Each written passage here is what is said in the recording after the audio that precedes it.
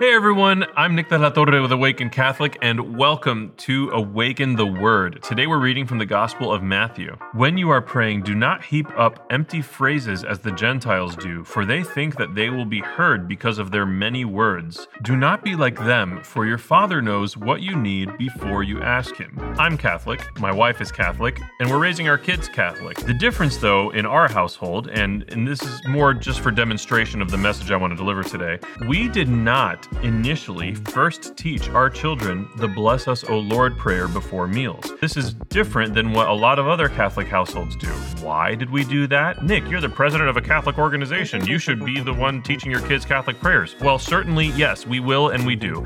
But the first priority in my household is for my children to know that they can talk to God, that our prayers are actually us communicating with the divine being. It was more of a priority to my wife and I that our children learn how they can talk to God. So we emulated for them what that looked like. Our meals many times were, Lord, thank you so much for this food. Thank you for the hands that prepared it. And we would talk to God just like that.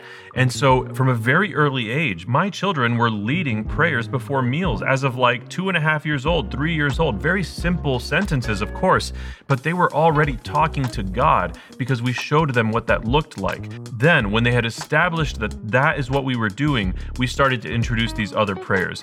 See, we get very caught up in our Catholic culture. While we may levitate while we're praying, we may not realize that we are talking to God. We may not be leveraging enough this reality and how it can bless our lives. And so my encouragement to you today, based on this passage, is let's talk to God. Maybe you're not used to praying that way, but golly gee, let me tell you, it's worth it. So what Jesus goes on to say after our passage today is he teaches them the Our Father prayer as an example of a beautiful prayer. He begins the prayer with praise. Our Father, who art in heaven, hallowed be your name. So when I pray in my household with my kids, we start the prayers every time with praise. And then we go on to supplication. Lord, help me with whatever it is I have going on.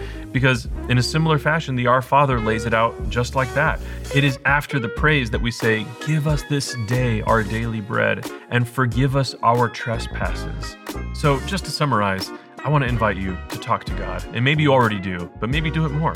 I know I could do it more. I've been Nick. This has been Awaken the Word. And before you go, I just need you to know that Jesus loves you. Peace. Awaken the Word is made in partnership by Spoke Street Media and Awaken Catholic. For more podcasts, visit spokestreet.com.